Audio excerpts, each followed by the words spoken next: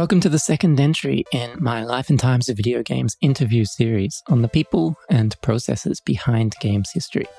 This time around, I speak to Alex, or some of you may know him as Blackoak, from shmuplations.com, a repository of Japanese game developer translations that he founded several years ago.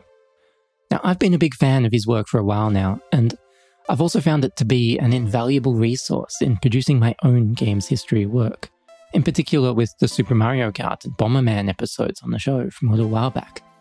So it was great to hear from him about his approach to translating old interviews, and to get his insights on the Japanese games industry and how it works and how it's adapted to modern game making processes.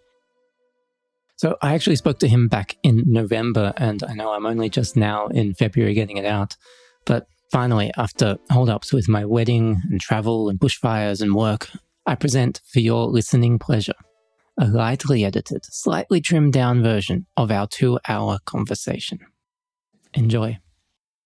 And I guess an interesting starting point would be to hear some more about your history, but not just your history doing games translations, because I understand you got into translations originally through music lyrics and pop culture stuff. And I'm really curious about why. And was this an interest you had in Japanese pop culture generally? Yeah, I mean, there's not anything too mysterious about it. I first started learning Japanese because I really wanted to play Dragon Quest V. A friend had lent me the import cart. And I started kind of studying it in high school, studying it on my own. And then I started taking classes in college. And I didn't get to a point where I felt confident translating things until I think I was in college at Berkeley. And when I look back on those music translations, I don't really ever talk about them now very much because I think I still have them somewhere online, but I think they're pretty bad. I was a student. I hadn't lived in Japan, and you're just looking up words in a dictionary and choosing the one that you think fits the best. And I don't know, they're passable, but looking at them now, I think I'd probably realize whoa, that's awkward. That sounds really stilted, And then there's also just that's difficult. Just translating lyrics is it's already kind of a lost cause in some ways, lyrics and poetry. But yeah, in high school, I was really into Gothic music, Gothic rock and stuff, like The Cure and Fields of the Nephilim and Bauhaus and all that 80s goth music.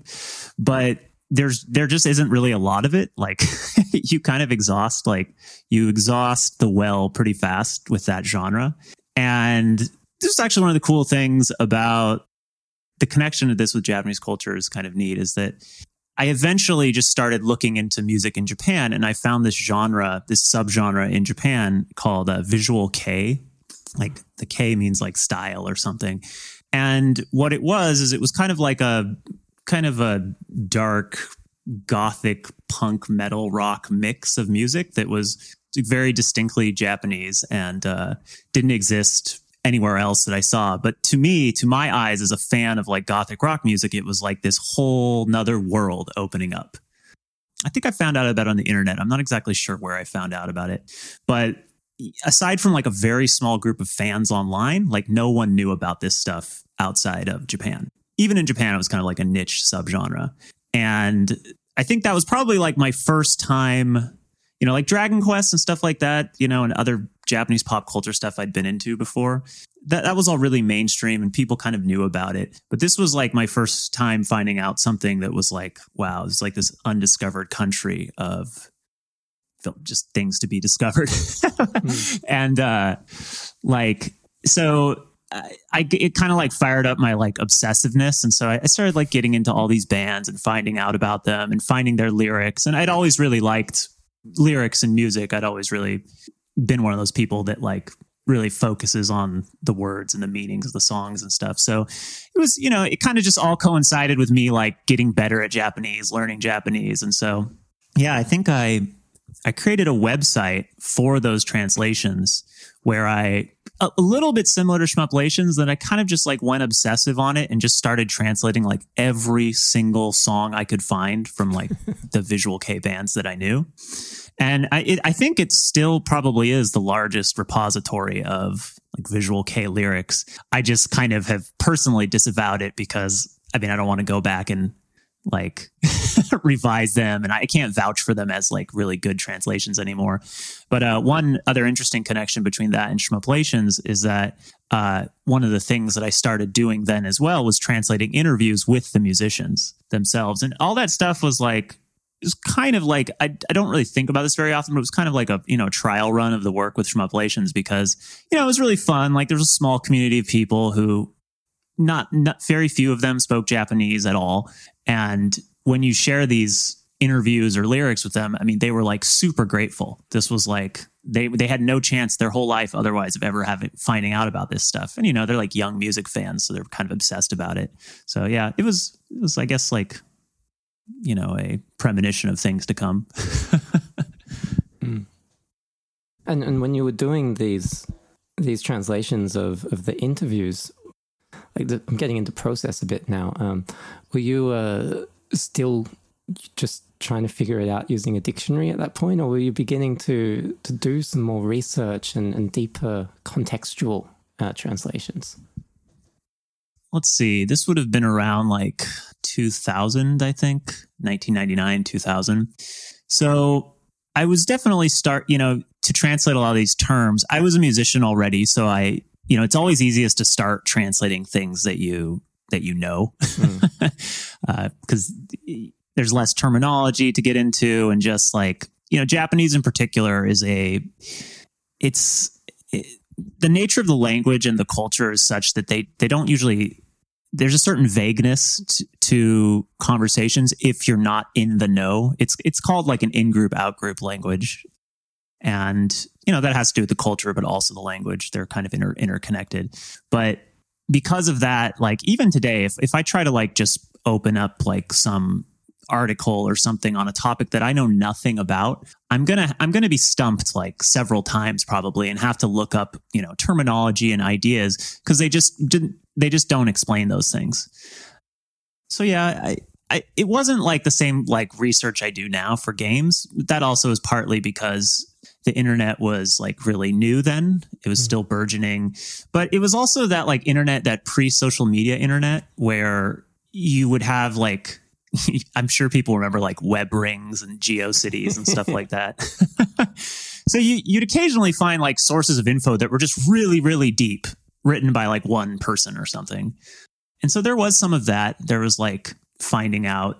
I remember one of the big research things you had to do back then for music was like finding out the lineage of these different bands, like in a similar kind of way of like, oh my God, wow, what a discovery. I'd find out that like, oh, the guitarist from like Malice Miser was in like these 3 bands before Malice Miser. And oh, I just tracked down one of their demo tapes.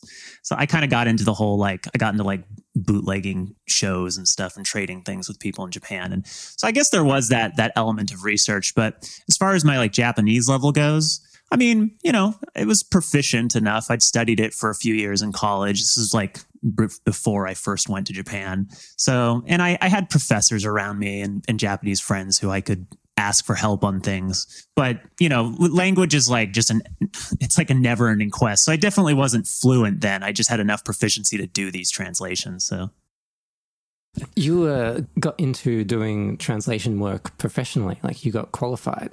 And so what is it about translations that you find so interesting or exciting that makes you want to do it as a hobby and as a profession?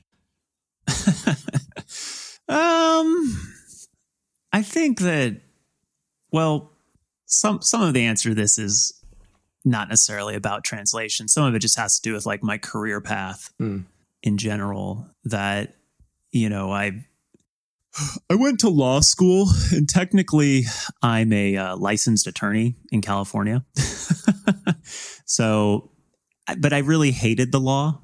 And I worked for like about a year as an environmental attorney and didn't like it at all. and kind of went back to translation and Japanese as not a default position, but just like, well, what other skills do I have here? You know, I spent all this time learning the law. I used to do some teaching before this, like ESL teaching earlier before that. And I also can, speak Japanese. So Japanese became kind of like, in terms of like supporting myself with translation, why I chose it. Partly it's just that if I had to go back and do everything differently, I'd probably just choose an entirely different degree. Like might have like tried to study music composition and major in that. But as far as what I like about translation that makes it fun, it's mostly, I like to read. I've always like really loved reading. As a kid, I was like a really voracious reader, would read like 100 books in a summer or something like that, compete in all these little like kid reading challenges and stuff. So, devouring information in that sense is just kind of comes naturally, getting obsessive about stuff.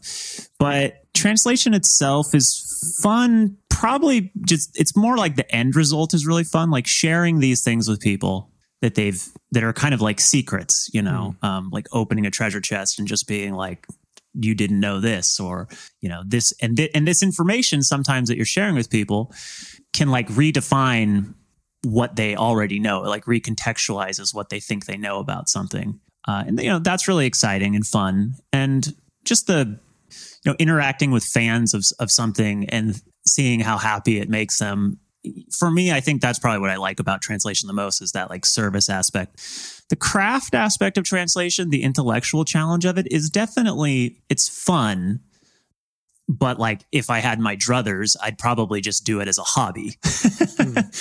Something I do a little bit each month. But I don't know if I'd call it like my singular life's passion, so to speak. Yeah.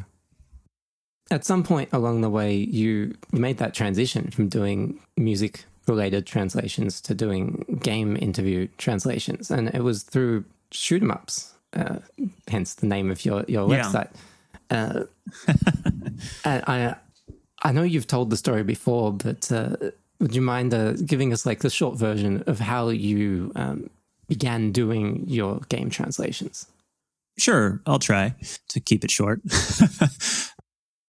It's connected to what I was saying about like the law stuff. I got out of the law, and for about a year, I like had no idea what I was going to do with my life because I had all this school debt from law school, and I didn't really have a clear path forward. And I got pretty damn depressed. Like I would say the first time in my life that I'd been like really seriously, like clinically depressed. And that went on for a while. It was kind of a dark period in my life. That was about 10 years ago. And one of the big ways I came out of it was actually in doing these translations. I started doing the translations for Shmups forums for people there. I was really into shmup games at that time. It was kind of a new frontier for me. I stopped playing games for a while after high school to kind of focus on music and other creative stuff. And it all kind of coincided where I was picking games back up. I was really into shmups, and I was really looking for something to kind of like give my life, I don't know, some kind of like purpose or meaning in that like dark period. And, building the website really, really helped with that. As for how it transitioned from the forum to the website, it was just, again, I was kind of like starting to get obsessive again about something, in this case, these translations. People were really enjoying reading them on the forum. And at one point I realized I probably had like 40 or 50 of these just on Shmups forums. The original posts are still there. And it was like, at that point I was like, well, I've had websites in the past that I've run. I should probably try. I hadn't really looked into website design in a long time, but I decided it would be a good idea to archive these on Shmuplations, or on a site that I kind of, in a cheeky way, called Shmuplations. It's like a pretty bad name, but I kind of wanted something that, like, if I Googled it, I could find immediately people talking about it. I didn't want to call it something generic like video game translations, Japanese Video Game Translation Association, or I wanted to avoid that. So I chose this really like wonky title that no one can pronounce. And, everyone always says shmup-ulations. I love that. So it started as just a simple archive of the stuff I'd done on that forum. And then basically I found all these other interviews online from this Japanese archive called the GSLA, which really, what I found out later, I didn't know this at the time, but that archive was really just magazine interviews that they'd removed the questions from and the sources. So they just post something like Metal Gear Solid and a bunch of info from, Hideo Kojima, but they wouldn't post any of the questions or say that this was from 1996, March 3rd or something.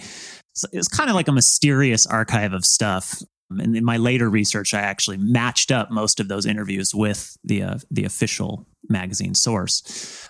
But when I found that source, that was what really blew the door open on Shmuplations as something I was going to do more seriously and really expand, because there were hundreds and hundreds of interviews on that archive that I don't know who had made it. The site's been taken down. I never got in contact with the web owners of it. I tried to, but they never responded, or the emails went dead or something. And I think the GSLA archive got taken down several years back. But yeah, that was really the beginning of it. There were other developments later, turning points for the site that kind of made it expand and get bigger. But that was basically the beginning. That GSLA website kind of sounds like a historian's dream and nightmare wrapped into one. Yeah, exactly. It very much was that. You have all this amazing information and you have no idea where any of it comes from. Yeah, and of course you're thinking, well, technically this could be made up or embellished, or, who really knows? Like I said, it was, for different reasons, I ended up realizing that it was 99% reliable info later on. But it was, I would say, my initial feeling, and part of what got me to work on Shmuplations even more, was just I saw all this stuff, and these were for classic games, stuff like Metal Gear, Square's Final Fantasy games, all these classic Japanese franchises. And I started reading it, and I was amazed that no one knew about this or had bothered to translate anything from it. It was just sitting there online for years. I don't know. I probably found it in 2012 or something, but it had been started, I think, in 2005 or something. So it'd been online for years and no one had bothered to translate it. And that shocked me, that people love talking about games. I mean, you go to any forum or anything and people have long arguments about the fucking history of the canonicity of Final Fantasy games or Castlevania or whatever. But there were just all these answers just sitting here to those questions. And so for me, it was oh, this is awesome. I can't wait to share all this with people. And I just got to work on translating some of the low hanging fruit. There were one or two other translators out there who had started it. There was a girl named Glitterberry who had a translation site that had begun to work on a few of these. But the fate of most translation sites is that basically people work on them for 6 months or a year, maybe do 10 or 15 translations. And then for whatever reasons, life or whatever, they stop and that's it. So there were some scattered things, but nothing systematic. Yeah, it's interesting that there was just all this information there if only someone would realize that it's there. Because we have this huge knowledge barrier here in Western countries where a lot of people are really into Japanese games, but we don't really know about them and the stories behind them. And it's easy to think that, it's just they're really cagey about the details, or they've got some kind of culture where they don't feel like it's worth talking about it. But that's not the case at all, right? They're really candid in some of these interviews. Yeah, they are. That surprised me. That definitely surprised me at the time. I think that when I started thinking about it more, I kind of understood why things were that way, why, very few interviews were in a pre-internet age, especially, when like the only way you could interview Shigeru Miyamoto was to like go to Japan or, be able to speak enough Japanese to set up a phone call meeting. And it might sound trivial, but those are pretty high hurdles, and they're expensive hurdles. And Japan's domestic Japanese games have often like kind of swung between focusing on the American market or the foreign market and the Japanese market. And, a lot of their profits came from the domestic Japanese market.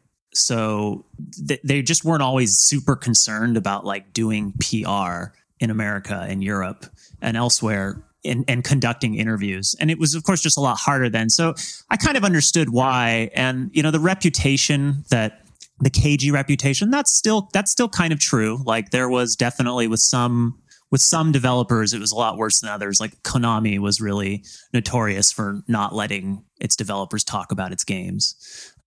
So some of that's true, but yeah, the candidness, I think, when you read like there are a few interviews with people in like the 90s and 80s, Japanese game developers, but the questions tend to be pretty short. And I don't know if that's challenges with the translator or whether I think a lot of it is Japanese developers not wanting to be misunderstood. And so not getting into like deeper details about things. But when they can speak in Japanese with each other, they're quite often, they feel free to like espouse their game design philosophies and stuff and criticisms. And yeah, it's a lot more open when that like language barrier and even a cultural barrier, like Japanese people will often be very, they'll often be more tight-lipped, or they'll be more like careful about what they say to not be understood if they're talking to a foreigner, even if there's like an interpreter there. So there's that cultural aspect too. So yeah, it really did feel like just opening the lid on a treasure chest. And, I wish there was even more, but what is there was really exciting to find. Yeah. On that note, are there insights about game design, art, or music, or other subdisciplines of game development that really stand out to you that have come from all these years you've spent reading and translating Japanese interviews?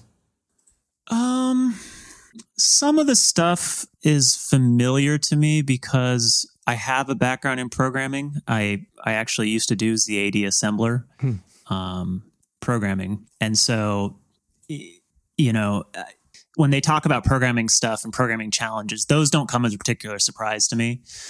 Likewise with the music stuff, because I also have like a background as a musician and written my own sequencers and stuff, like I know what Yuzo Koshiro is talking about when he talks about those challenges. So that background really helps me. So those things aren't super surprising.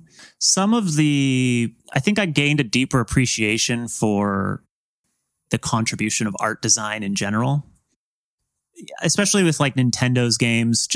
I think I appreciated what like a good pixel art designer can bring to these games. It's really fun to like look at the history of the technology and see where the developers are like leveraging their abilities. And in the 8 and 16-bit eras, you can't do a lot of complex art, but a really good designer will take you all the way, or will really like make the difference between a game that's really memorable and one that's not.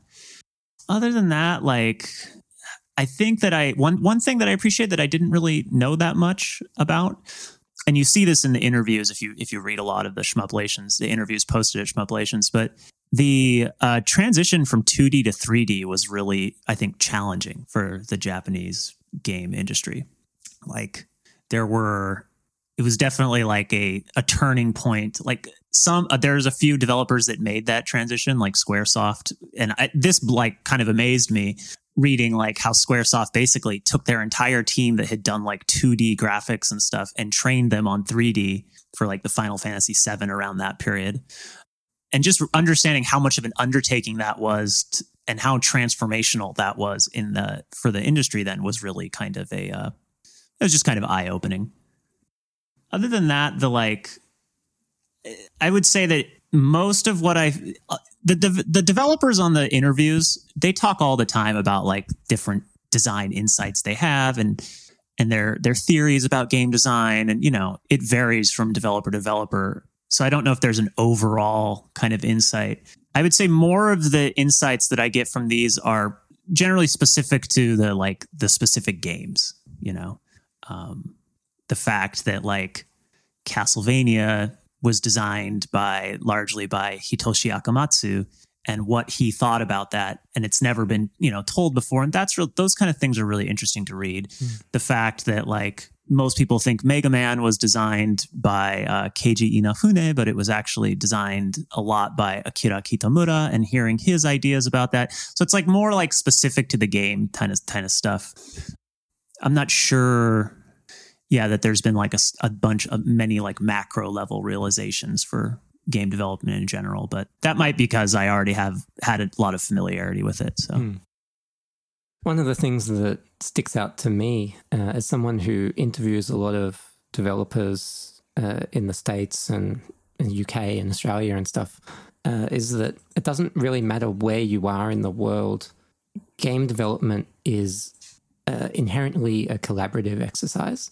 It's something that, that you have this cross-pollination of ideas. It doesn't matter what the culture is of the place you're in, and like how they deal with authority figures and stuff. That's irrelevant. Game development, just by design, is something that is highly collaborative, and that even if you have detailed design documents, they're just a list of ideas to kind of get you started. Yeah, that's definitely true. That's kind of like realizing that, movies are not just made by a director. They're made by a lot of what people find like emblematic about a certain film might be the work actually more of the editor or the cinematographer than the director. And there are like the auteurs of gaming, people like Hideo Kojima and stuff. And I'd say even someone like Shigeru Miyamoto, people who just exert a lot of control and dominance over the flow of the game and a lot of control. But by and large, it's very interesting to read these interviews and just realize that like, everyone talks about Hironobu Sakaguchi and Nobuo Uematsu for Final Fantasy, but in reality, like Kazuko Shibuya, the female pixel art designer, like defined the look of these games so much. And so, it's really connecting all those dots and seeing who did what and realizing that it's not just one person is definitely one of the fun things about reading these. It's also honestly, it's one of the big challenges with translating them too, because one of the questions everyone always wants to know when they're reading these interviews, if they're a fan of these games, is like, who did what? Specifically, who did what? Like, who made that level or who made this character? And a lot of the times in the interviews, they're not super specific about that. And some of that has to do with like the challenges of the Japanese language. And so I often, one of the biggest like hangups with these translations sometimes is just sitting there and puzzling over a couple sentences and trying to think like, do I translate this as I did this or we did this, like the development team? And that can be just really kind of like, if you ever read these interviews and wonder, like a lot of the times I switch to sort of the royal we voice, it's because that in a certain instance, it's not clear whether who did what. And you don't want to like misattribute, something to someone that's like really, because people read these interviews and people aren't really, the average American reader or European reader or any English reader, they're not really thinking about the nuances and the challenges of the translation. So whatever you write, they're going to take that as like the kind of the gold standard. They're like, oh, he said Miyamoto did this, so it must be that it's true. They don't think like, oh, maybe he was talking like maybe there's some vagueness to this or it's not open and clear. So as a translator, that can also be just a really hard thing about it, is just trying to figure out in the web of collaboration, like who did what. Right. It's a lot of the process of translation, as I understand it, is focused around things like curation and interpretation. So you are in the process of trying to figure out what they mean, not what they're saying. Yeah, that is true. And it's funny. It's really it's quite funny. I've been translating now for like, I don't know, probably like 10 or 15 years in total, something like that. And what's kind of funny is that my translation like style as I've gone along has gotten less like literal and more like, it's more now closer to interpretation, I would say, where I'm not torturing myself over the syntax of every single sentence exactly. And I'm not afraid to like take 2 or 3 sentences and bunch them into one idea if it's like the most elegant way to express what they're trying to say. And it's really comes down to that, which is that as a translator, you're always trying to find what someone is trying to say. And especially with text, where you don't have the ability to go back and ask the person questions. Like if I was in the room during the translation and they started talking about some game design idea that came up, I could ask like, oh, who said that? And actually, if you listen to the raw, I often work with like the raw interviews for companies, and this is some of my other freelance work. And when you listen to those interviews, the raw versions of them before they've been transcribed, there is a lot of like follow-up questions like, who said that? What? When? But in the interview, that all gets cut out. So the fact that I'm kind of like translating this stuff at a distance after the fact and can't ask those probing questions definitely makes it really hard. But I think like one of my favorite things I heard someone say about translation is that it's pious transgressions. Like you're trying to respect the text, but you know that you're going to have to make some compromises and something's going to end up being like mangled along the way. And games and things that have like lots of fan bases, like for instance, look at like Smash right now, Super Smash Brothers, a huge franchise. If I go out there and like irresponsibly translate something or I'm kind of loose in my language, it could lead to like, 20 fucking clickbait articles about how, oh, Mario actually said this or something, it's just like stuff like that. People, it's a challenge to be aware of like who the audience is as well when you're translating. So yeah, there's so many challenges with translating this material. It's like, I'm not even sure where to begin. Yeah, like when you're doing history that's kind of a little bit inaccessible, there's this sort of responsibility to your audience to be as accurate as you can, but it's really, really hard, isn't it? It is. And I mean, there's two senses in which it's hard. One is that sometimes it's just you don't want to put things out there that can be misunderstood easily. And you don't want to like defile people's legacies or diminish someone's legacy. But the other challenging thing is that a lot of these developers and people that I'm translating, someone like Hideo Kojima, he's like still alive. He's still working. He still like has a career, right? And although, Shwepulations it's not like some huge publication or something, the stuff I translate does often get rebroadcast via sites like Polygon and Kotaku and stuff. But if I kind of like am, depending on how I translate what he says, it could be seen as like inflammatory. It could be seen as like dismissive. I mean, you have to be really careful about how you phrase things in deference to the people that are like still working today. I can't exactly just call him up and be like, hey, remember this interview you gave in 1996? What did you mean when you said this? And I see, a lot of the scandals that kind of, I mean, they're minor scandals, but the scandals I see regarding Japanese translation today comes from someone like not giving that consideration and writing something that sounds a little clickbaity or reckless. And like, I do my absolute best to avoid that, which causes other problems, but... Oh, you want to elaborate on those other problems a little bit?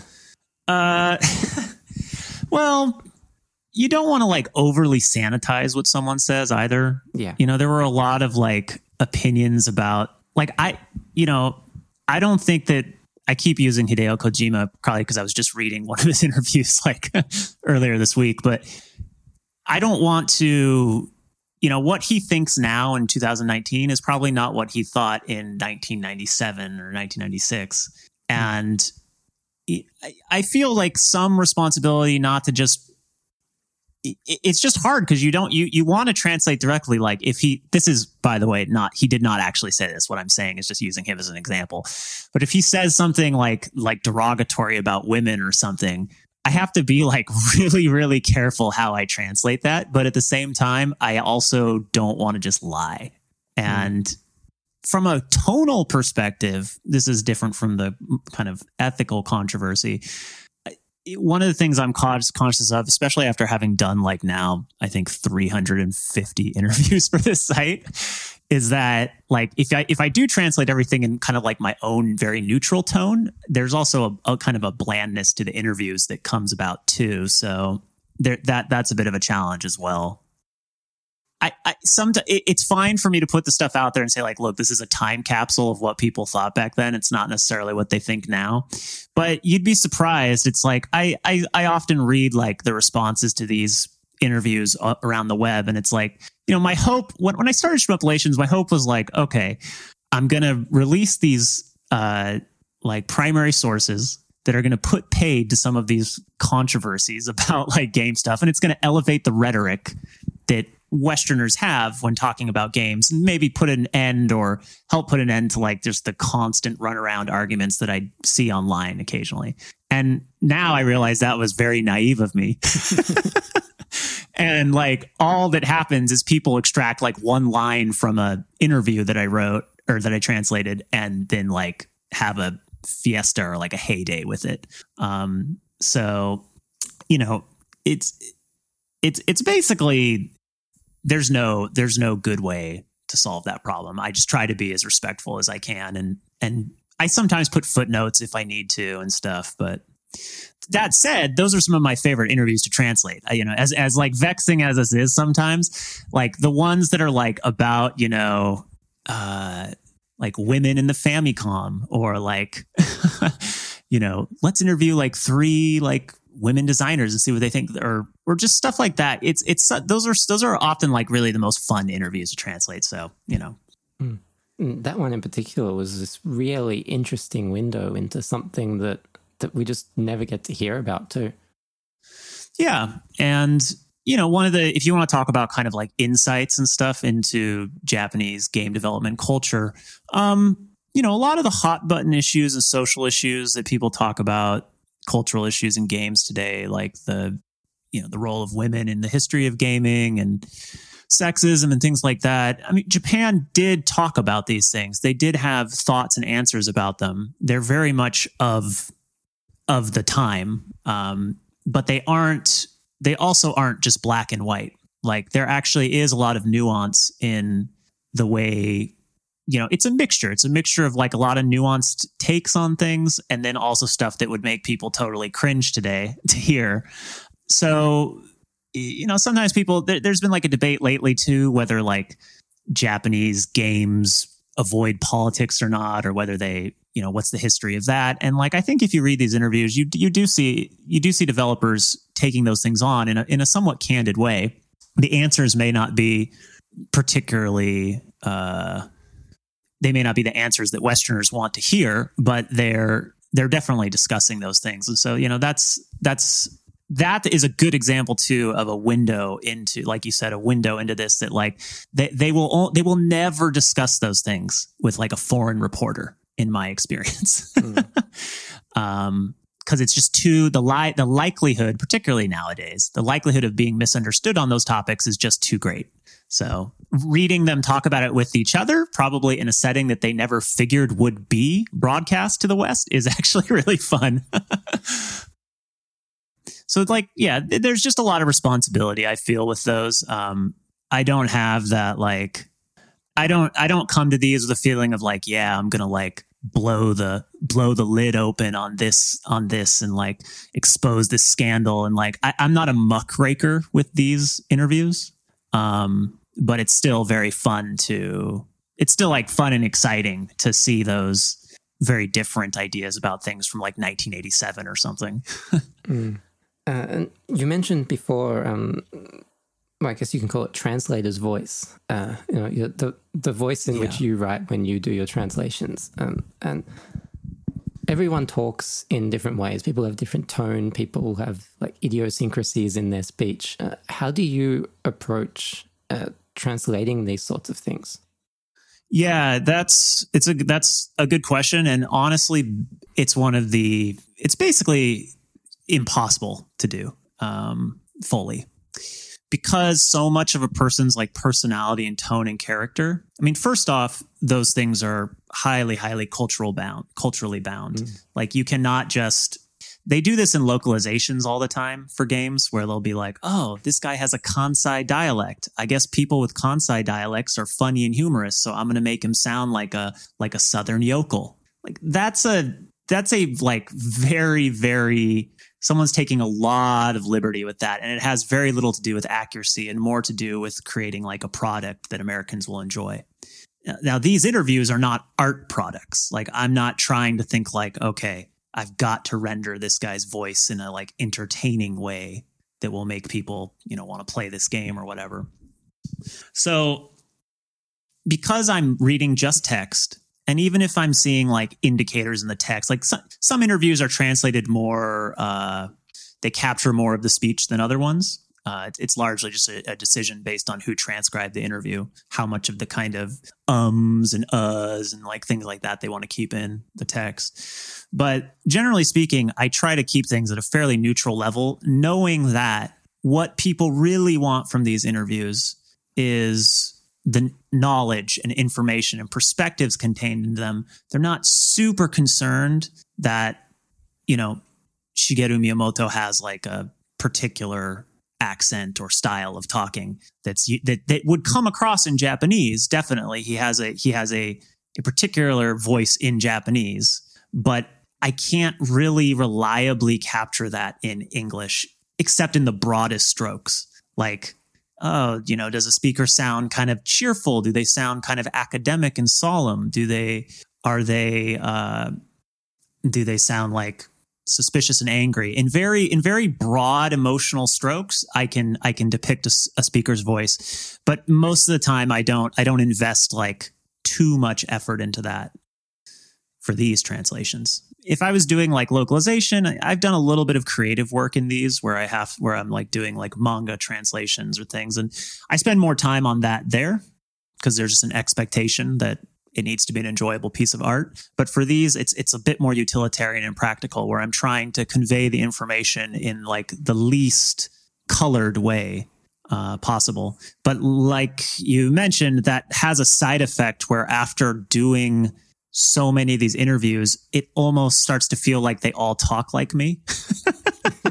And it's just a downside of like, if I translated a book, it would be the same kind of thing where it's like, it's something you start to become aware of yourself, where it's like, oh, I always use the same adverbs to describe like magnitude. Like I'm always saying really or very, and like using my like California vernacular kind of with things, or like or something like that. And I don't know, I try to get away from it. One thing that helps a little bit is using guest translators, which I've started doing since last year. But honestly, there's really there's just no there's no good way to do that. Thankfully, it's not what's important about the translations, but there's really no perfect way. I realize this may be a very hard thing to generalize, but if we were to suppose there were this new translation that you got to do, what's your process? How do you approach it from like start to finish? For new translations, every month for Shmuplations at least, every month I do like 3. The first step before I even begin translating, this is not particularly your question, but is just simply choosing what I'm going to translate.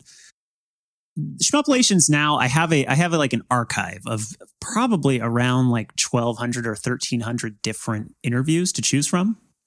And so if my patrons choose like that they want to see something from Final Fantasy XI, I have like a choice of how much and what to translate, basically. Most of the time I have a choice of materials to work with. So the first step is really just kind of like defining the scope of what I want to translate. And that involves a lot of just like reading it and kind of like thinking like, okay, what's interesting and what's not? What parts of this do I want to translate? What parts do I want to leave out? So one of that, there's kind of like a screening process that happens that's very editorial in nature, where I'm looking at someone saying something like, oh, next month our game comes out and it's only going to cost 7,000 yen, and we hope you all buy it and really enjoy it. There's kind of like fluffy commercial statements like that in a lot of these interviews that if I spent time translating them, I would have less time to translate the interesting stuff.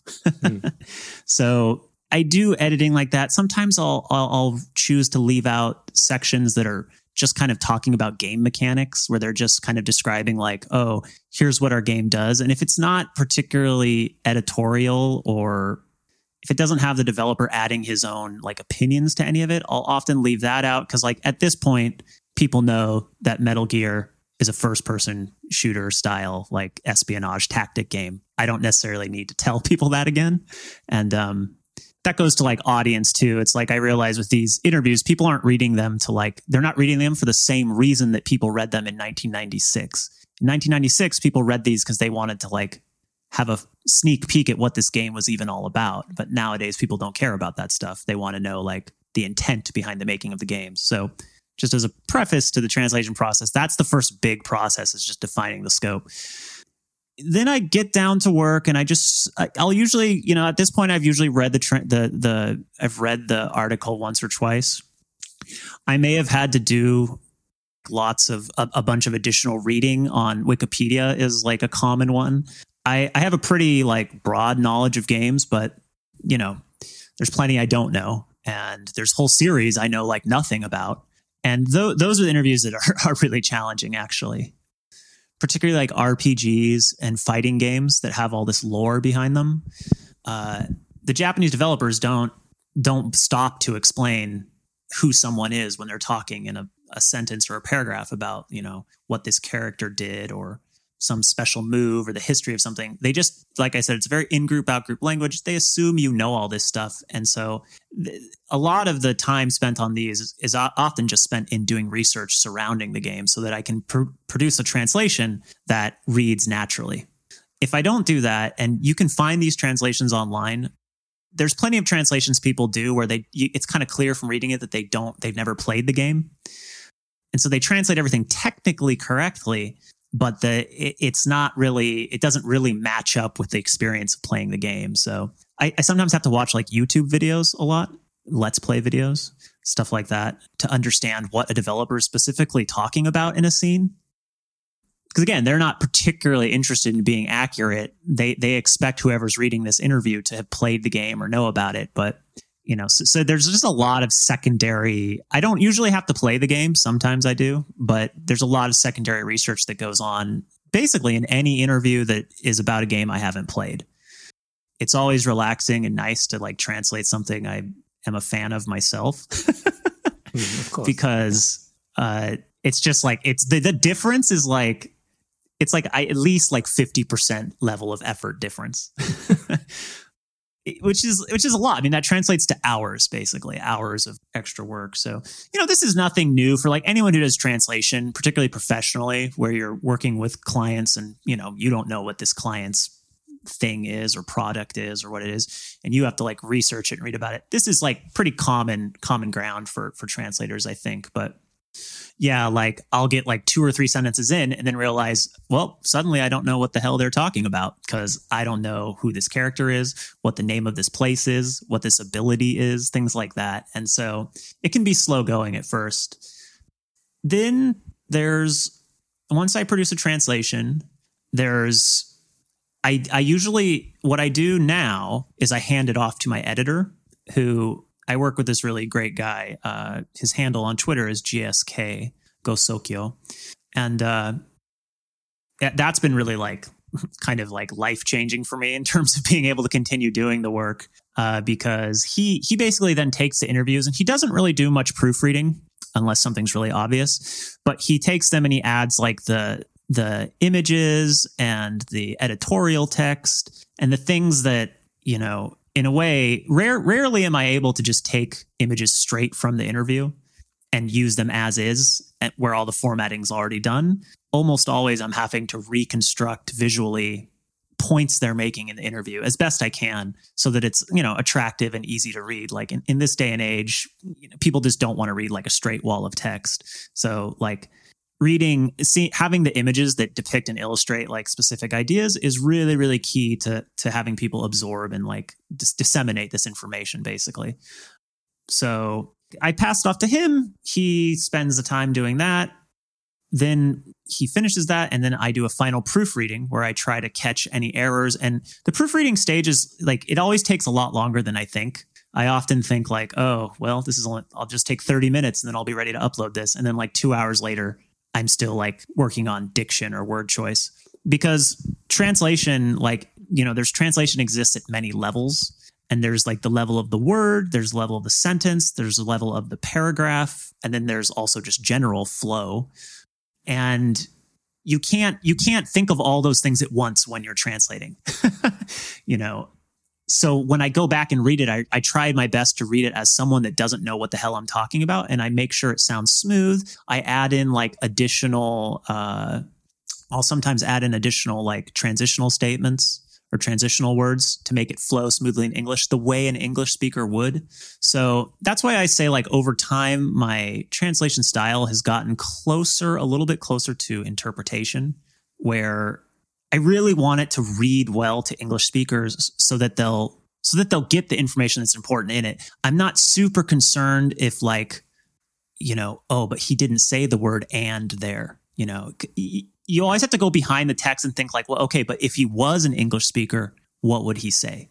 And so that level of like thinking about word diction and like flow is probably what takes the translation from being kind of like mechanical and like stiff to something that like reads well. It's really important part. So yeah, that was really long, but that's the basic process. And it might take anywhere from like, I don't know, 10 hours for a single translation, sometimes more. It's a pretty big investment of time and energy. Yeah. It is. That's kind of why like Schmupulations it's never been like a profitable thing for me.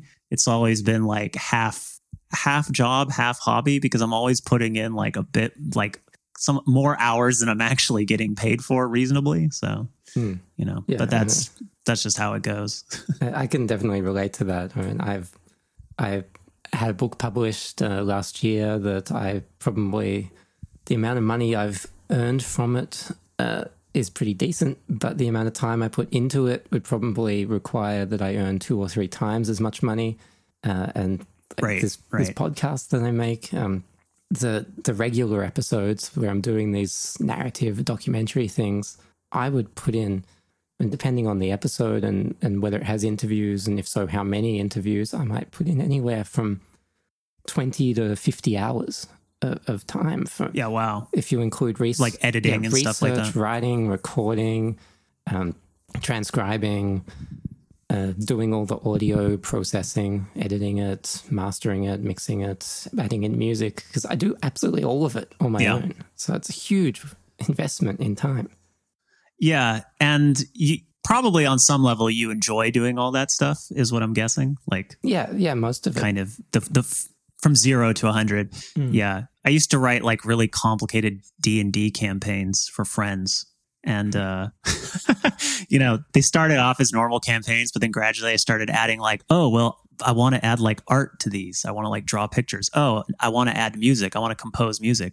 Oh, what if I did like some like, actual video work and like recorded clips of things that they're seeing? And like, it just starts expanding more and more and getting more and more ridiculous until like eventually it overwhelmed me and I no longer write those campaigns. But, there's some personality type, and I guess luckily I have this, that just like really enjoys taking things from like start to finish like that, even though it's a ton of work. Yeah, and the part that I find the hardest, because I don't really enjoy it that much, and I think it's probably kind of the same for you, is when it's done and it comes time to share it with the world, doing the marketing, the PR, the formatting it for your website and all that stuff. Yeah, that's my Achilles heel with this work. I'm I'm a little bit older. I'm 38 now, so my experience of the internet, like my golden years do not coincide with like social media. I have more of like an IRC, tight knit group kind of like mentality with the internet. And so I find like promoting social media stuff, I just find it really tiring. And it's hard because, this work is supported by individuals who I need to show them what's true, which is that like that I deeply appreciate their support. And without it, I would like, there's no way this could get done. But at the same time, it's also like, I just have an aversion to spending too much time on these things. So like I have a Twitter account that I do a lot of like promoting this stuff with, but like I'll go like 5 days before replying to someone on it, treating it much more like an old school message board, really. And I don't know. I'm sure there's some people that appreciate that I'm not like preening on it all the time and just fucking sharing like pointless random stuff and filling up people's feeds. But there's also, I'm sure you relate to this from a just PR perspective. It's like if you aren't out there like frequently putting your content in people's faces, it just gets buried and they forget about it in the deluge of everything else. So there's a very practical side to this that I'm so bad at. And even I like the work itself. I like the translation. I like the research, but I hate the like formatting of like I hate all the web editing stuff and the web mastering stuff. So finding my friend GSK who does a lot of that for me, it's like, I pay him a portion of the site's revenue as well. Not enough for what he does, but that was a huge thing for me in terms of like just making the work manageable, because like I just can't stand doing all that. Yeah, and it actually was a big part of why you stopped doing the work for like a year or so, right? When you burned out in 2017. Yeah, the missing year, the gap year. Yeah, that was definitely. I think that I probably was just burning out in general on doing the work. Like everything I've told you about being really obsessive with this stuff and like seeing like, oh my God, there's 1,000 interviews, I'm going to translate all of them. Like that mentality is really good and it gets things off the ground, right? But it's not necessarily sustainable long term. And it's definitely a pattern I've seen in like other aspects of my life where I'm sure that many people can totally relate to this pattern of work where it's like, I tend to want to work really, really hard on something for a like 3 or 4 or 5 month period of time. But then it just drops, it goes to 0. It's like 100 and 0. And then I turn to something else that's interesting to me then, and do that at 100 until that falls to 0. But it's like, that is like, that's not a work ethic that's really valued in many spheres. Like you can't do that at your job. Just decide like, well, I'm done now, guys. And, Shmuplations, it's not my main job, but the fact that there's just a continual, at the time, it was like people expected every month that I would put out translations. It had the tenor of being a job because it didn't really have like vacations or breaks. At least I didn't take many.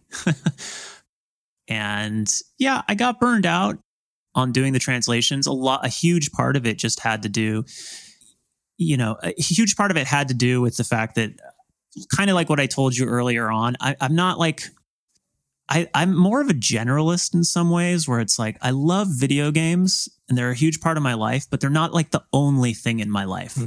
There are people who this is not a slight on those people, but like the video games are like their one thing. It's like they live, breathe, eat, sleep it. That's it for, 24/7.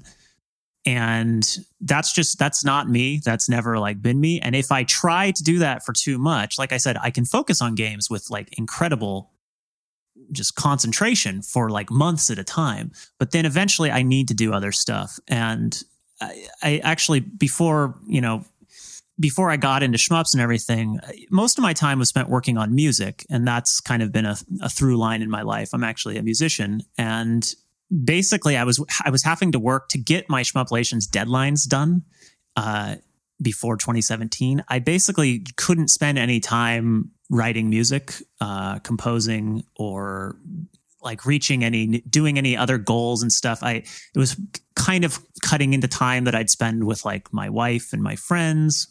So it was just like becoming something where it's like, yes, I had the time to do it. It was taking up all my extracurricular time with not nearly enough like monetary reimbursement for that to be like sensible either. So, that was the biggest thing. And I'm sure that like anyone who's a musician can really relate to this is like, it's not that I just wanted to like go, I'm tired of games. Now I want to go like, watch movies or something. It's like when I can't write music like for a long period of time, it just grows and grows and grows into this huge dissatisfaction where I'm just like really, really unhappy. There were other challenges around that time in my life too. Like I was living in my living situation with some roommates was like somewhat stressful and kind of, I was having a hard time like recharging naturally from stress. So all that kind of combined. And then really what kind of blew it all out of proportion or kind of turned it from just a normal burnout thing to something longer. It's just that like I have a bad habit, that something I've like been trying to work on in my life since then, of just like when I have a lot to do or like when things start piling up around me, I'll I'll drop it entirely, just completely drop the ball. And like, that's my way of coping with it. So instead of like after a month or two, just being like, oh, sorry guys, I kind of burned out and need to pull back a bit, I just like said nothing for like months and months and months, and actually got a lot of music done during that period and did other things that I really needed to catch up on and do. But like my way of like coping with that stress was just totally like counterproductive or just not good. So yeah, that's mostly what it was. I there were personal things going on in my life too that are not really like worth getting into, that again made it harder to reset the clock, but that's what it was. And when I decided to come back to Shmuplations, it was, I never really wanted to like drop it permanently. You know what I mean? I just wanted like a complete break. I wanted to not have to think about it and be able to focus on other things like fully with the same level of commitment that I normally put into Shmuplations. But I never wanted to just like leave it permanently. And, I also missed like, there's definitely a sense of duty. I'm not going to lie. It's like, I at this point, I've developed like a set of knowledge and skills where it's like other people can do this work for sure, but it tends to be in a piecemeal way. So it's like, I felt like I had kind of also a duty to continue doing these because I didn't see anyone else out there doing it. And I'd done all that research at the library too. So I'd put in I'd laid a lot of groundwork for like a very long career, so to speak, in doing this stuff. So it was also a huge waste to just step away from it then. But mainly I just missed doing the work. But I knew that I'd have to find some way to balance it a lot better, and finding the editor, that my friend GSK, finding him to work on it. Without him, I'd have to find another version of him right away. But like without his help, I would totally just like, I'd probably have already fallen back into not being able to do the work again, because I do not pay him a lot, but I know for a fact that he spends like, several hours on each interview, just doing the extra research to find like the imagery and stuff, and just all that formatting and web stuff. That's really like, it takes a ton of labor that people don't recognize, and it's a nuisance, but it has to happen for things to be anything other than just a wall of text. So yeah, he's like getting his help, and then also kind of connecting with some guest translators. Like probably in January next year, I'm probably going to take a month off again because I'm going to be traveling and doing some other stuff and wanting to spend some time focusing on music again. But now I have like guests. I have a kind of network of people that have worked for me before. They kind of know what's up. They know the drill. Being able to work with them, bringing them into like the fold, and having that be there is also just another huge, huge thing. Hmm. Yeah, it's really good to have people helping you. I hope that I'm able to do that with my thing one day. Yeah, it sucks because it's like, I'm sure you could feel this. Anyone who's working like in this kind of, I mean, it's not quite Schmumplations is, I wouldn't say it's like an unsuccessful, Patreon campaign or anything, but it's not paying my bills. Anyone who's working in this kind of gray zone of like half work, half hobby, if you start like adding in all the hours that you're spending on it, and then you try to like divide that into the money you're getting, it looks pretty grim. It can look pretty grim. So it's tough being a one-man show. And I know you can appreciate this, is like, it's great because you have all this control, but it's not in the long run, it's really hard to sustain. Mm. And I think also there's this extra factor that can be kind of draining as well for people like us who our project is in the same field of work as our day job. So like you're a professional translator. I'm a writer and journalist. So we're both doing this stuff as our day job, and then we're doing almost the same thing for our side project that's in that gray zone between hobby and work. And so totally, you don't have that balance anymore. Yeah. What do you also do audio production then outside of this podcast? I'm trying to start doing some audio production professionally. I've got the skills now to do it. Part of the reason for starting a podcast was that I'm a musician and I wanted another creative outlet for that. And I've always been interested in audio storytelling. So I wanted to learn how to do it. And what's the best way to learn? You do it. Right. That's cool. Well, then you especially know the sort of plight of the musician. Yeah. It's nice that having my own music on my podcast does at least give me that outlet for music. It's like every few weeks I have an excuse to stop doing writing work and start playing instruments. I could totally relate to and understand that. I was thinking of starting a podcast with some friends like about a year or two ago, and we ended up not doing it. It would have been like kind of a movie review kind of thing, roundtable movie review thing. But we recorded a number of episodes. But for me personally, like one of the big draws was like, oh, and I'll be able to like write background music for this. Yeah. So I could totally relate to that. But yeah, I do translation as my full-time job it's not really, at this point, it's not even full-time. An interesting development in the kind of Schmumblation saga, so to speak, my personal saga with it, is that, I moved back to Japan, where I'm at right now, last year. And I've been here now for a little over a year. And one of the reasons I did that, one of the ways, and this ties back to kind of the stressing out kind of thing, is I was living in the Bay Area, the San Francisco Bay Area, which is just become, I lived there most of my life, but it's just gotten like increasingly unlivable. Like you just cannot afford it unless you have a tech career or something. And even then, if you do, your standard of living, I mean, it's super crowded. The traffic's crazy. All your time's going to be spent on that. You're going to be worked to the bone. I mean, it's, like I said, it just kind of became an increasingly unlivable place, financially and otherwise. And so my wife and I moved to Japan, and we live about an hour outside of Tokyo, about 40 minutes by train. But the cost of living here is so much lower that I'm not really saving anything, but I can actually pay like most of my like living expenses off my Schmumplations work and with some other like freelance game translations.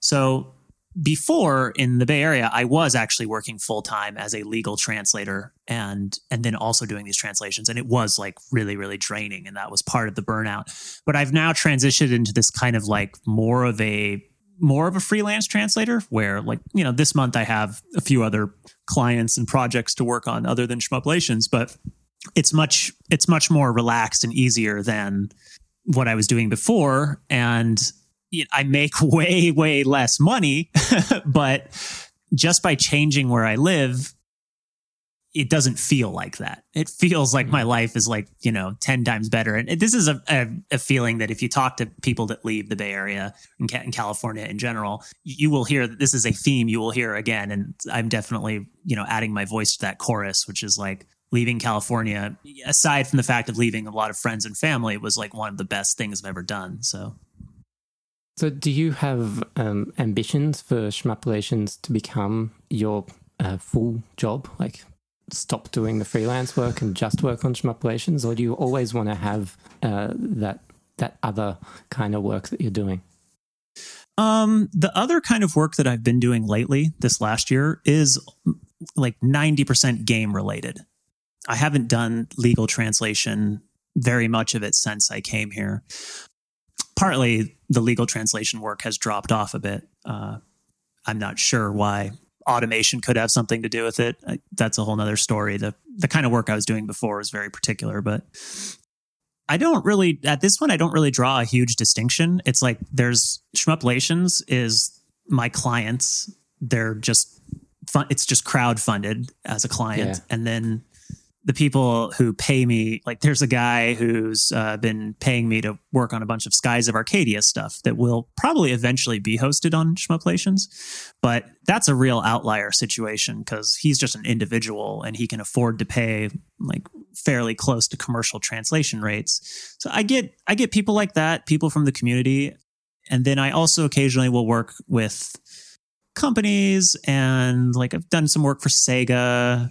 I've done some work for Polygon over the years. I've worked with like other small cottage video game developers. Like that kind of fills in the gaps. But basically, I'm not able to save a lot of money, but I can live pretty comfortably as things are.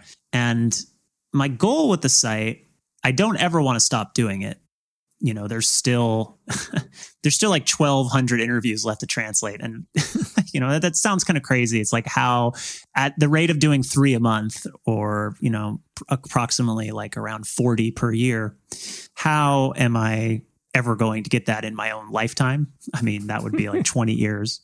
But, some of them are more interesting than others. Some of them I suspect will never get done because there's just not enough fans or support that want to see those. But I still like doing the work. Most of these series, like this month I did, I haven't published them yet, but this month I did Final Fantasy 11 and I did a shmup called Zanuck, old compile game. And like, particularly with Zanuck, it's like, that was a super long translation. I think it came out to something like almost 6,000 words, which is like double what I usually try to do for these. But because I knew the game and liked it, it was like, that was more like the hobby aspect for me. That felt like the hobby. Whereas Final Fantasy 11, I never played that game. I didn't know a lot about it. I had to do a lot of work. The interview needed a ton of editing because half of the statements were just like talking about boring stuff related to the server that no one wanted to know. Like, oh, the server was down last week or something.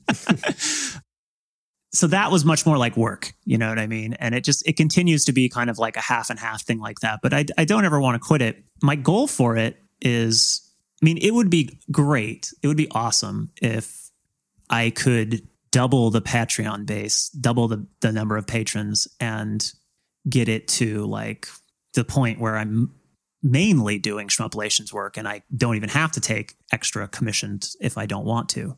But I think that's probably unlikely to happen. I have a really, really loyal group of patrons. Like I think that my patron retention rate is really high. Like these are people that have been supporting this site for like 5 years now.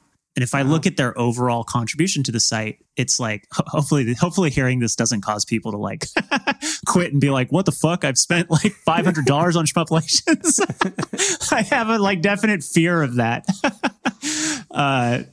But there's people that have like, spent over the years, hundreds of dollars on this work. And I hope that they've, feel like they've gotten their value back. I think they have because, I recently did a count of the amount of just words on the site, and there's like 300 and 310, somewhere around 300 and 350 interviews. And they're all like, on average, they're around 2,000 to 2,500 words. And basically, when you add it all up, the site contains about like 700,000 or 800,000 words worth of text, which is like 7 or 8 books.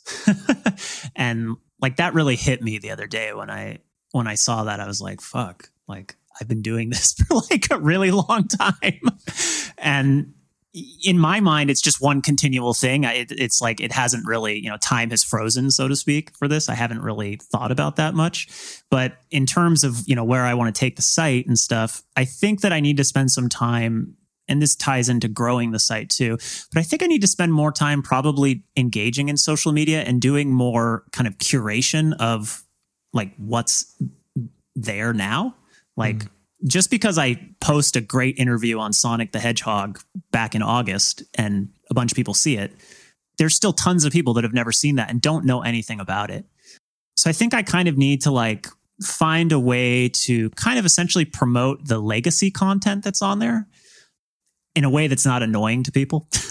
I'm really, one of the reasons you might feel this way too. One of the reasons I'm really like hate PR work is because I'm just like really self-conscious about like annoying people with like ads and stuff, and just being like, I hate doing it. If you're following me, then chances are you've seen it. And so if I keep talking about it, then I'm just annoying you because you already know it, you've already read it or listened to it. So. Yeah.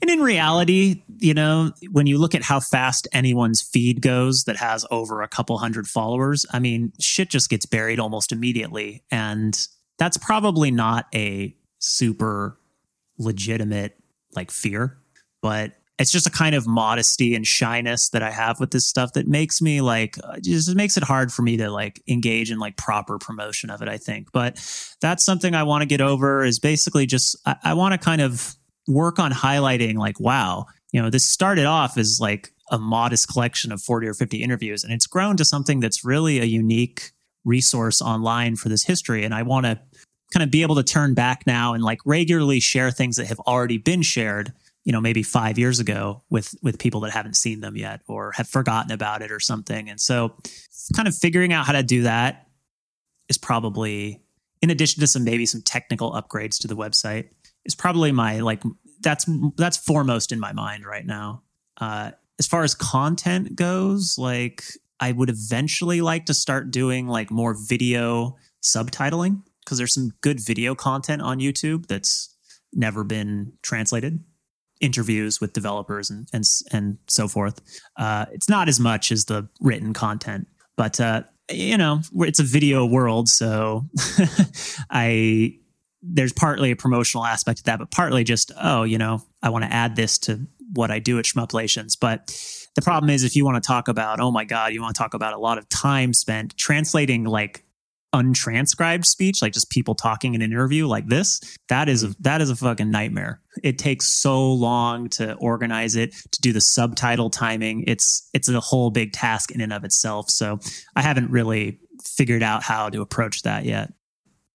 Yeah, I can imagine how huge an undertaking that would be, just thinking about how long it takes me if I try and do like a 2-minute promo video of one of my podcast episodes, trying to add the subtitles, getting them all lined up correctly. You can get them kind of auto-generated, but they're wrong. And so then you got to fix them. And that takes ages. Yeah. It's just, I'm doing some work right now for someone, this long Skies of Arcadia interview. And it's a 2-hour interview with the producer and director. Really, really great interview that fans of the game will want to watch this. But it's 2 straight hours of text with 4 people kind of like talking over each other. And sometimes the mics are really quiet and other times they're way too loud. And it's a nightmare to work with. Or it's not a nightmare. I feel bad saying that because the guy who's paying me will probably hear this, but it's very challenging and it's very time consuming. And the subtitle timing, I told him like, look, I'll produce a translation for you, but I'm going to hand it to you and you can try to do the subtitle timing yourself, or you can pay me separately for it, because that alone will take, I know how long it takes to time subtitles. It's a nightmare. So anyways, lots of just like, the amount of labor that goes into this kind of stuff. I know you can appreciate that. There's so much behind the scenes stuff that people don't see.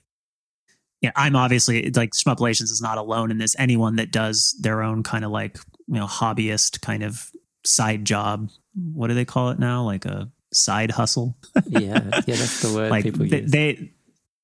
I'm trying to keep up with the young folks lingo. I'll have to use side hustle in one of my translations soon. But this is a common problem. I'm just one of many experiencing it. And just a little technical thing with that, when you run into audio or video stuff where the levels are really, really different, you might be able to make it a little more pleasant for yourself using compression. Like, particularly, you can slap a compressor on there. You can do downwards compression to make the loud voices quieter, but you can also do this thing called upwards compression to make the quiet stuff louder. Right. So if you do some research into that can be pretty handy. It's a bit fiddly, but once you get the hang of it, it's really good. Yeah, I thought about that. I thought about doing that and then like re-encoding, remuxing the video. But again, those are like things where it's like, do I want to spend like 2 more hours of my time doing this or however much? Once you've learned the techniques, it can be pretty quick, but because it's like kind of hands off, you just fire and forget. But to learn it will take you hours of practice. Yeah, that's a lot of things. Like, one of the struggles I'm having with Shmuplations right now is like with the web design. I kind of want to renew the website's design because it's not very mobile friendly. But one of the ways that the site is like manageable for me right now is that I spent the time learning how to work with it, so I don't have to like relearn all that. And like you said, there's lots and lots of things when you're doing your like own one-man show where, once you learn it, it goes pretty smoothly, but are you ready to invest like 10 hours in that? And that's just been the challenge, is just like essentially not wanting to do that. Not wanting to do a bunch of unpaid labor, and having other work to do and other things. So yeah, the plight of the side hustle. Yeah, for sure. Is there, I feel like we should probably wrap up soon. Is there anything else you'd like to add about your work on Shmuplations, or like why it is an important thing to do? Yeah, I mean, definitely throughout this interview, I've just been taught, the people who I assume will listen to this will kind of be familiar with the work already. So I haven't really talked about it in that general way. But yeah, I think Shmuplations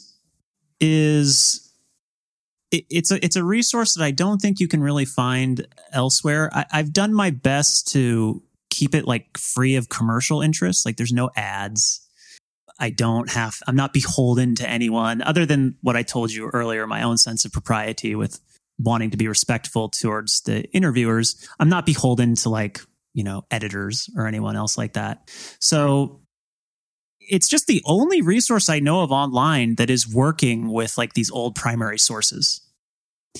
And in that sense, some of the people that love it the most are like academics. Like, a lot of people, I've worked with a lot of people who are writing books who send me messages asking if they can cite things. Sometimes they want more specific citation information themselves, or they have questions about interpretations. And that's always really fun to work with. And to those people, like, it's invaluable. Like, they cannot find this information anywhere else. And I'm basically just super, super proud of it. I'm really proud that I was able to, like, as I said, starting it drew me out of a depression. And I'm really happy that I was able to do something like really positive and constructive with my life that turned into something that is so like unique and enjoyable. The uniqueness is a huge part of it, I think, for me. Like, if other people had been doing this work, I don't think I probably would have felt fired up about doing it so much. There's like I'd say there's definitely an aspect to translator mindset where it's like, this can be good or bad, but sort of like the translator's ego, where it's like, yes, I get to be the one sharing this with people. And, there's an aspect of that too. But overall, it's like I loved Japanese video games since I was a kid. They're a huge part of my childhood.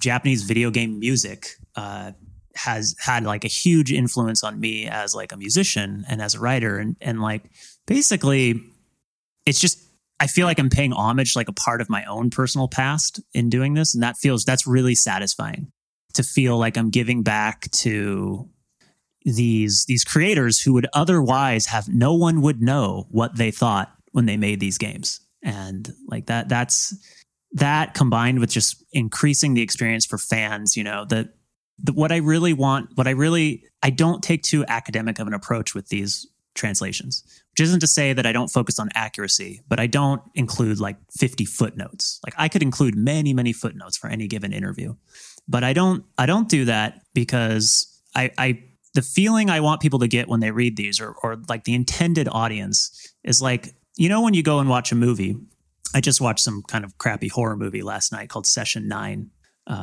It was okay, but what I like to do, and I think a lot of people are this way, is like as soon as I'm done watching the movie, if I don't have someone to talk about with it right next to me, I like to go online and like read all the secondary literature, how it was made, the trivia, things like that. It's not everyone likes to do that, but there hasn't really been a good way to do that for Japanese video games, particularly the older ones. I mean, you could read people's reviews, you can read people arguing on forums, but you can't get that experience of like getting deeper connection to the creators and the source material, kind of thing that might make you want to go back and watch it again or play it again. And so that's like how I want Shmuplations to be. You finish playing Secret of Mana, it like leaves a big impression on you, or you remember the impression it left you. And then you go back and you read this interview and it's like, aha, that's what was happening there. Oh, that makes sense. It's like that sense of revelation for the players and fans is like that's the other big key for it. I hope that it doesn't die like a slow death of attrition from patrons leaving, like that's kind of that's the bad case scenario, is that like I just can't rile up enough continued interest in it. And then one day it shrinks down to doing 2 interviews a month, then 1 interview a month. And, it hasn't been losing money, but like, it's been kind of treading water. So I just hope that I can keep doing it. But yeah, it'd be depressing to have it die that way. It's much nicer when you can just say, okay, I'm going to pull the plug. Thanks, everyone.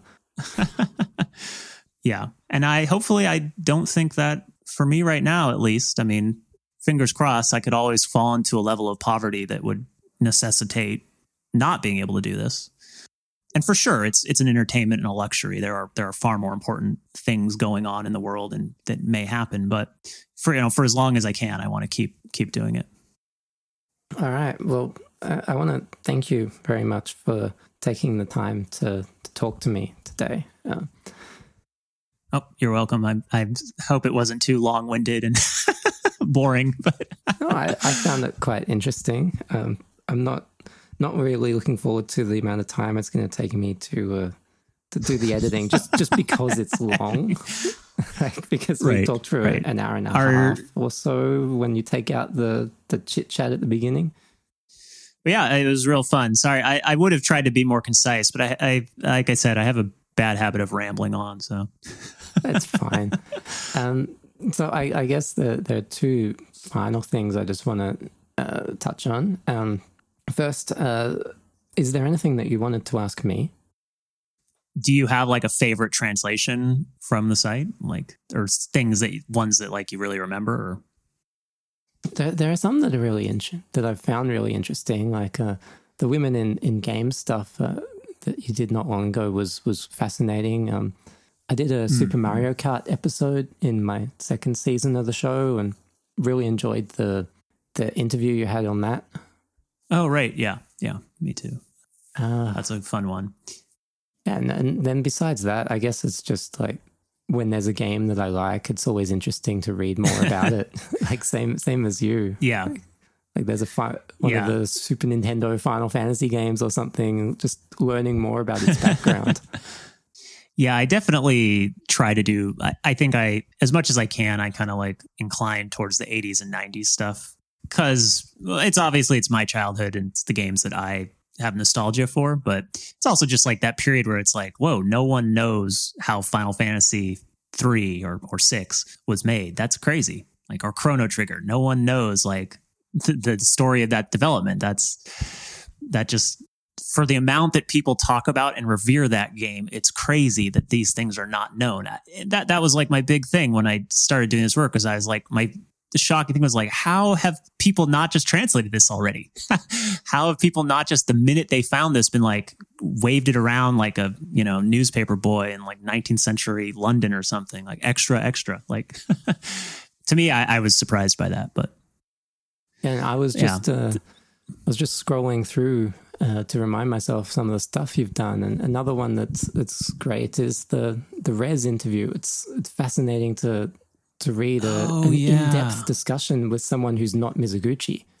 Like, I love that guy, but it's really cool to have someone else's perspective on how that game was made.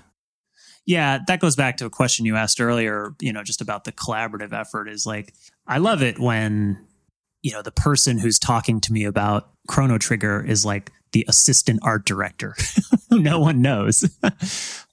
It really gives you like an insight, or just the people like the art designers, like not the directors. There's definitely just a tendency to put the directors and the producers up front and center, but the producers are often like they're the kind of the commercial face of the product, maybe of the game, but they're often like they have the least involvement in the development. So what they have to say is kind of general and boring. So yeah, that Rez one, that was one of the first. The Rez interview I remember now was actually one of the very first I did for the Patreon, back when the Patreon was kind of brand new, like 4 or 5 years ago now. One of the things I was just reminded of this. One of the things I didn't really get a chance to talk about in the interview. You probably have more than enough footage, but like it sort of reminds me of something to talk about in the future potentially. Is like, I did want to talk about. I kind of didn't have a chance, but about like the exoticization of like that Japan has for the West. Like that was something that definitely like jumped out at me when I did these interviews. Is like, there's a lot of like people like to talk about like cultural appropriation and stuff these days. And they kind of talk about it like it's a Western phenomenon, but like Japan is just obsessed with like fetishizing aspects of like classical Western culture and history, and it comes across in the games a lot too. So seeing that's really fun. But I don't want to create more editing work for you, and at this point I don't have like my thoughts organized on it, but just something I wanted to mention in the future. And then the other thing I like kind of related to this that I probably should have talked about but didn't was like one of the surprising things about one of the things I learned about studying the from the Japanese. One of the things I've learned from these interviews that's been surprising is just how much Western influence there was on Japanese game development. Like I always thought of like, oh, video games begins with the Famicom, begins with the NES and begins with Nintendo, or that Nintendo like kind of existed in a vacuum and kind of kickstarted all this stuff. And then learning about like kind of, oh, actually all those famous game designers, even for games that we think of that are like the most Japanese games, like Dragon Quest and Final Fantasy, those are like quintessentially Japanese RPGs. All those developers were influenced by like Western RPGs, like Wizardry and stuff. And that's kind of known today, like among like fans, like that is kind of known, but that was like surprising to me to find out too. But yeah, the more I learn about games history, the deeper I get into doing games history work, the more I discover this really rich, vibrant home computer scene that was just everywhere in the world in the early 1980s. Yeah. I had a little bit of, I had some familiarity with that myself. I was like born in 1981, but I used a lot of the computers they talk about. I have like a memory of using them when I was a kid. So it's kind of, and knowing the programs they're talking about in the games and like compiling BASIC and stuff. So I'm just old enough, and I started with computers just early enough that I can thankfully I don't have to do like oodles of research to know what they're talking about. But yeah, that it's kind of like a little bit like the history of Japanese and Western art, particularly in like the 19th century period. Like a lot of what people think is like just the influences both ways that happened between like painters and stuff Impressionists and stuff and ukiyo-e, and like there's a lot of like cross influence that's not obviously known to the average person looking on, but that was surprising for me to like know that like Japanese developers held all these Western developers in like such high regard and revered them and everything, and were trying to imitate them when they did their own thing. So it's kind of cool. My thanks again to Alex for taking the time to chat. If you'd like to support his work, you can donate via patreon.com/shmuplations or commission him directly for a specific project at shmuplations.com/commissions. And you can also follow him on Twitter at shmuplations. I'm looking to make this interview series a regular thing on the show to run alongside the documentary and narrative style stuff, both during and in between the seasons. So if you have any suggestions or requests for people that you'd like to hear me talk to, hit me up on Twitter at lifeandtimesvg or via email on richard@lifeandtimes.games.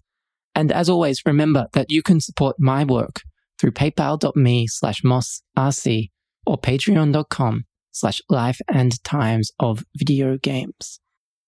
I'll be back soon with a new episode on Rockstar's GTA in a boarding school, Bully, one of my favorite games. I'll see ya. Don't